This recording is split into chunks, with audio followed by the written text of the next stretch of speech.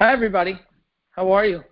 Isaac Jamal, certified life coach, back with you on synyradio.com. And another evening of talking about our lives and how we can improve them or actually focus and work on them with some consciousness. Tonight's topic is, I guess I pick all my topics, basically what's been reoccurring in the office. And for some reason, who knows why, but for the last week and a half or so, a focus on parenting has really been prevalent. Parents coming in, talking about their child, teenage children, young children, parenting skills, so many different facets of parents and kids and relationships between mom and dad. And that's been a focus over the last week and a half. And I thought it'd be a great time for us to have a discussion about it and to talk about it. And I want to start with what this notion or what this idea of parenting really is supposed to be. So two people get together and they decide to get married and they have some children. And that gift changes the dynamic in a family right away. Now we have a child, a newborn child that comes into our lives, and now our responsibilities have changed. Our home has changed. Everything has changed. It's a whole new being. We're so, overwhelmed with joy and such a simcha. And if it's a boy, there's a big milan. If it's a girl, there's a naming, and everyone's so excited. And after things start to settle, these young parents now look at each other and say, okay, what do we do? What are we supposed to do with this beautiful gift that we have? We're supposed to raise it. Well, I don't know how to raise it. And some people have certain instincts. Some people take classes. Some people read books. And each one has a different style. Most of the time, we start parenting in the same form or at least philosophy in the way we were parented, or our parents dealt with us. And that starts taking a nice dynamic in a relationship and how things go. And as things progress and as children get older, disciplinary skills or nurturing skills come out in that way. And now a dynamic is starting to happen, not in all homes, but in a lot of homes, is the father's philosophy of how to raise the kids might be different than the mom's philosophy to raise the kids. Now, how do we deal with that? Mom might be a super nurturing mom, and dad might be an over-disciplinary dad.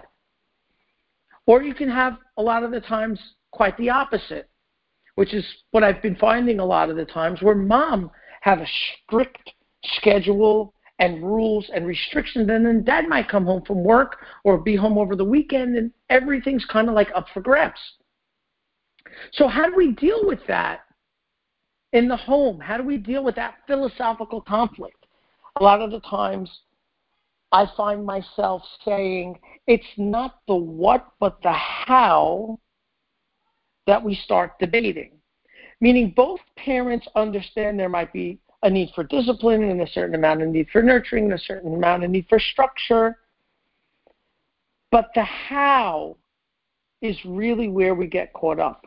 And this how, because of our distinct differences in our past, starts to become a philosophical argument. Sometimes, and I've seen this recently, it goes as far as to start pointing fingers at the spouse's parents, the in-laws. Well, you get this because your mom is this way, and you get this because your dad is that way, which is true, but starts a bit of a conflict when it comes to the dynamic in parenting. And how does that affect the child? That affects the child in a way where now the child kind of gets into this comfort zone of divide and conquer.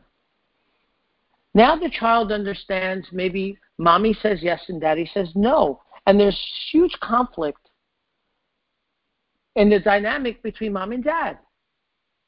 And I've been seeing this lately where the conversation of parenting doesn't take place. Meaning, if we do have rules, there might be certain rules that we discuss, but the overall philosophical idea of parenting, how and why I parent, kind of falls short. And what I find is the stronger parent, the one that holds out the longer, ends up being the rule maker. And the second spouse, could be mom or dad again, the second spouse starts to feel some type of resentment. And now they feel that their children are not being raised properly. And resentment starts between the couple. Now, I've said a lot in a short amount of time, and I want to go over it kind of quickly. In every home, you have parents that come from different backgrounds. Those backgrounds are going to influence our parenting skills. And what we truly believe is the right thing for the child. And a lot of the time, that conflict will start to develop more so in the relationship of the parents than just the relationship of the child. And now the whole family setting is in disarray. Conversations, detailed conversations with a calmness, set time aside. And when we do set time aside to talk about parenting with our spouses will help a lot when it comes to the day-to-day so that everybody's on the same page. If a home might have a rule, say, for no candy, and say, the parents are very strict about no candy, and along comes one of the parents, and maybe as a reward, or maybe because they just, felt that the child needed a little something to pick them up, and they give them a candy, and along comes the other parent and says, well, why'd you do that? And that explanation, those details sometimes gets lost. It gets lost in understanding the other person, understanding the other spouse. And sitting down and having conversations, sitting down and actually understanding what the guidelines of the other person might be is something that we don't take the time to do. I want to suggest that at least once a week, not for very long, but set aside some time for 10 or 15 minutes where you and your husband or you and your wife can sit down and talk about how it is that you want to raise the children. That's really step number one, is getting on the same page, knowing what it is that we would like and not like. Not just commenting to each other back and forth about how we don't like certain parenting skills that one might have, but talking about what it is as a vision collectively that they would like for their home, for their child, and how they're going to raise that child. And doing that, getting that at least somewhat clear between each other will help a lot when there's a lot of conflict. So I just wanted to lay that out there. And I want to talk a little bit about the child themselves. I wanted to talk about how we raise children today, especially in our environments. There's a lot of expectations about maybe his or her religious studies, how religious we might be in our homes and what we expect out of our children, maybe the educational level, maybe the social level, things that we might expect from our children. And a lot of the times, parents make a terrible mistake by over-parenting their child by what they would have done different in their own lives. Meaning, instead of actually parenting the child that you've been gifted with, we end up or tend to parent the child inside of us. Maybe from some mistakes that we might have made, maybe some traumas that we've gone through, some things that we've made very, bad mistakes on, and things that have hurt us in a certain way, so we try to protect our children when it comes to those things. And we forget that each child comes with its own gift. Each child comes with its own spirit and its own neshama. And that neshama has its own mission, which is different than ours. And that conflict sometimes gets us into more of a stressful relationship with our children than necessary. Meaning we try to push them towards a certain way when that spirit might be different. Now, I'm not talking about letting your children run amok and, no discipline and no structure. That's not what I'm talking about. I'm talking about a certain nature, a certain talent that a child might have. To give you an example of a person that I spoke to last week who's in his mid-30s, married now, but has struggled his whole life. He happens to be a genius when it comes to music and singing. It's been a passion of his whole life. But his father always frowned on this.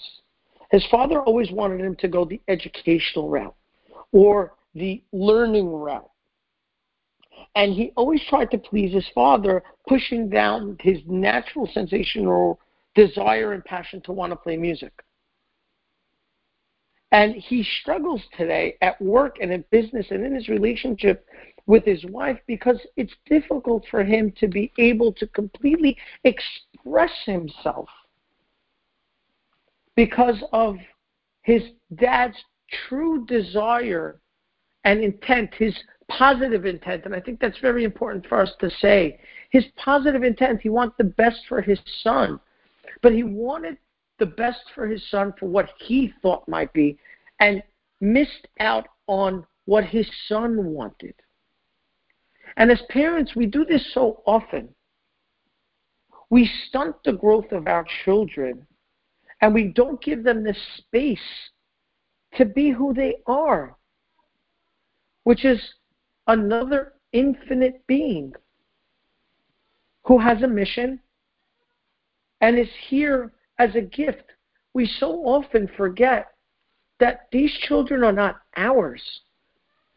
We're here to look out for them. We're here to keep them safe. We're here to give them love and encourage them in the path that they choose. And a lot of the times we have this idea of this happy ending. This, if you follow the structure, the path, the course that I've set out for you in your life and you just hit these hurdles, then you will have a happily ever after life.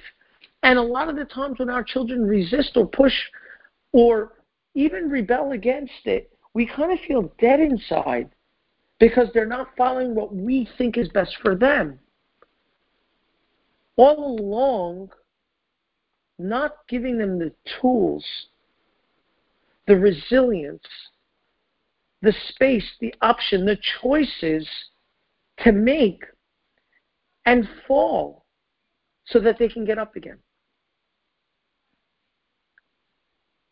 And this is difficult, especially with surroundings or social pressures, economic pressures.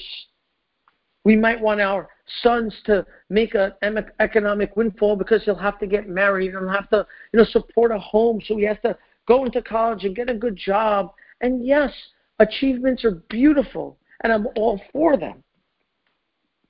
But at the same time, we have to know what our children's talents are and, nurture those. And if we're not nurturing them, we might be amputating their soul.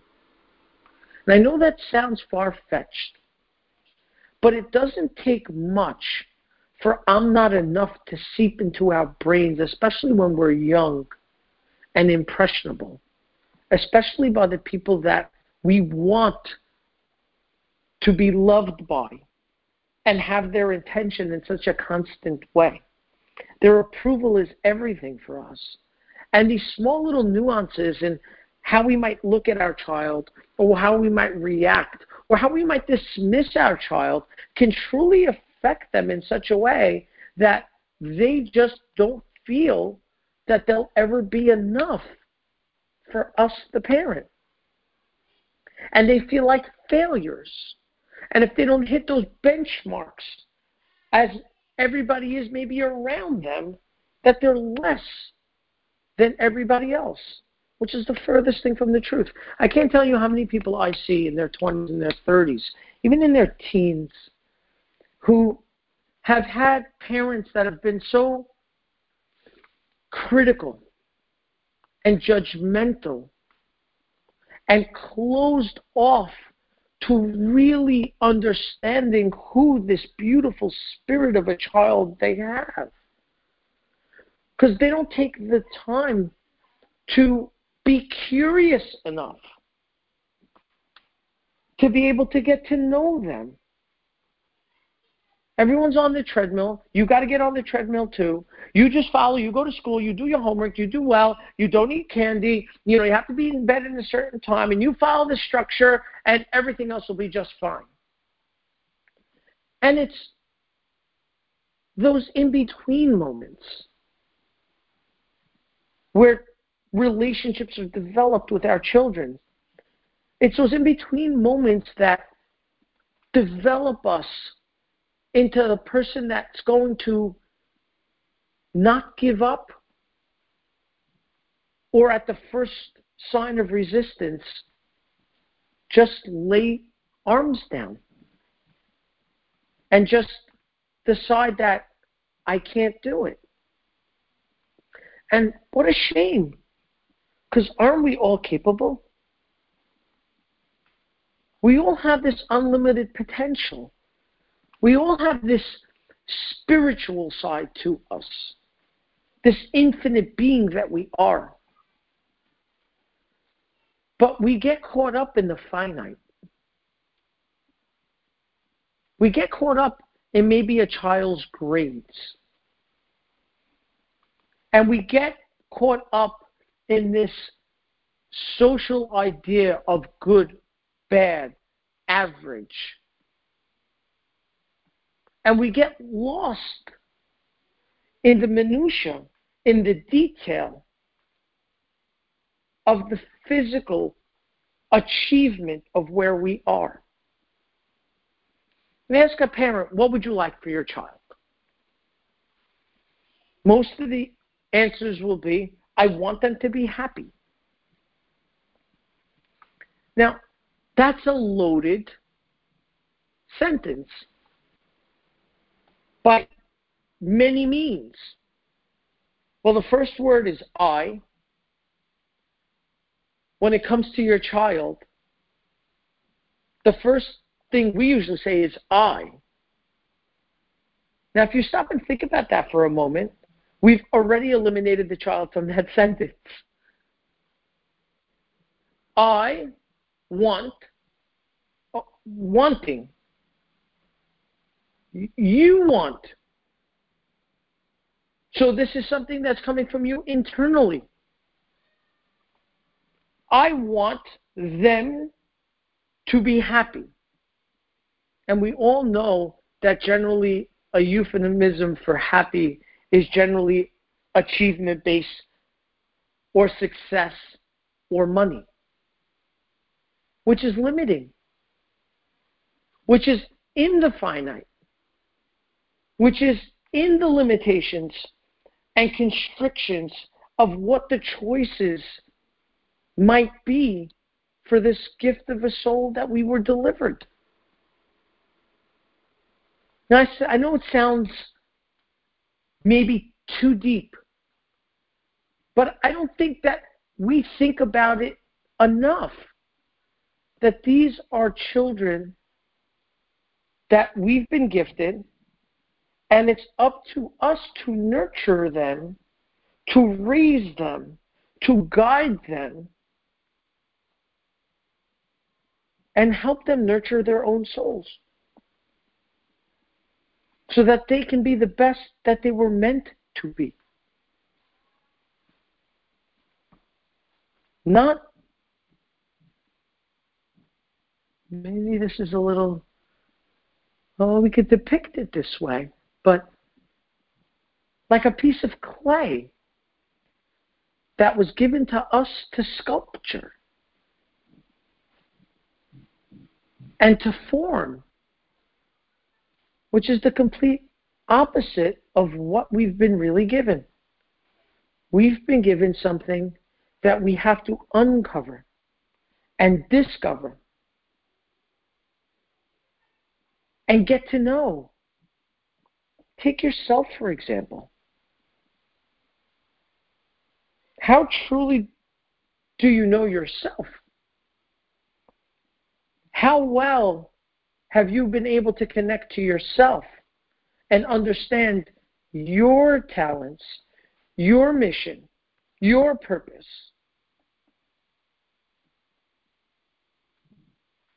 And more likely, if you've taken the time yourself to do the work on yourself, can you give that over to your children?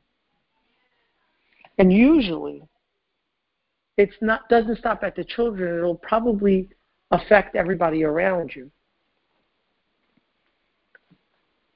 And children are such a precious, sensitive being. At any age. I truly mean that. At any age. I don't care if you're 50 years old and your parents are still alive. Some of us still suffer with wanting a relationship with our parents that we feel we might never have. Isn't that a shame?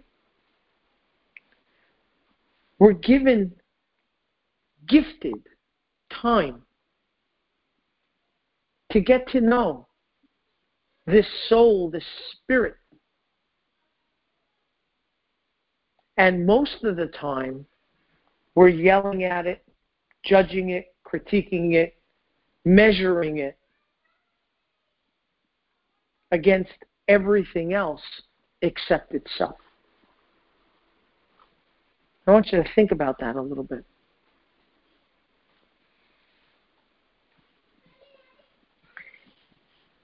Some serious stuff here. Some serious stuff. That's the responsibility of a parent. More so, I believe, than the luxuries that you might want to give your children or the pleasures that you want to give your children.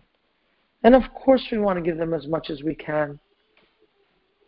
But giving from yourself to them is the most precious jewel that you can give them.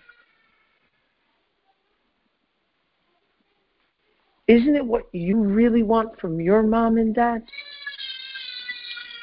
Yeah, as you can hear, my little 3-year-old crying in the background.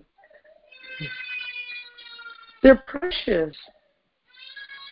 And you want to run and you want to hold them and protect them. And sometimes that protection can turn into smothering. And we have to let them be. How many of us would, as we're teaching our children how to walk, at a certain point say, no, this is not for you. You're never going to be able to do this. Or, can you get up already? Can't you walk already? Can't you just get it over with? We would never do that to a child that's learning how to walk, because we know eventually they'll get it. Eventually they'll be able to walk. No matter how many times they fall, we pick them up again and we encourage them to keep trying until they get it. Why is it any different with anything else that they do with their lives? It's not. It's exactly the same. Repeatedly, I have to meet with teens with such a feeling of, I can't tell my mom and dad X, Y, Z. I just can't. Why not? They just won't understand.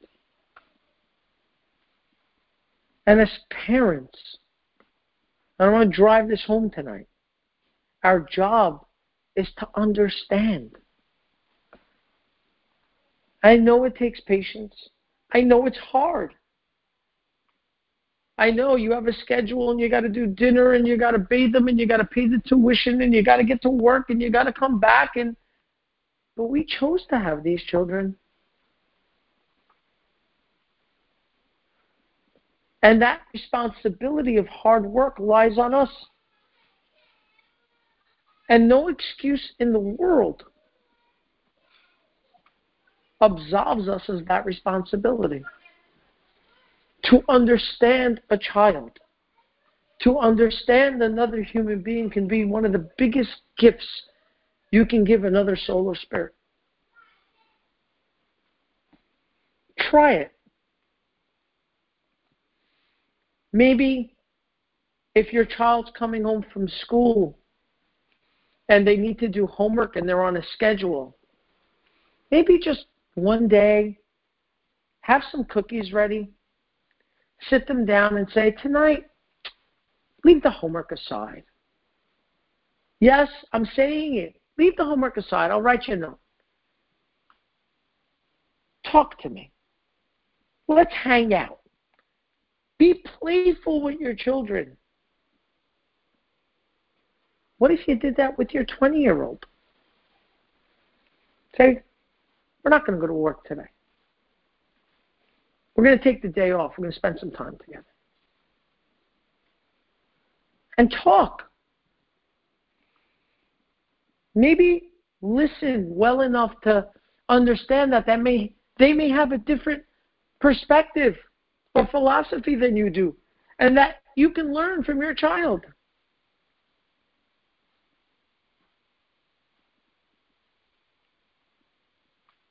It could even be with a 40 or 50 or 60-year-old. It's never enough. The parent-child relationship is so deep that at any age, it can influence and change you. Remember that when you're spending time with your children.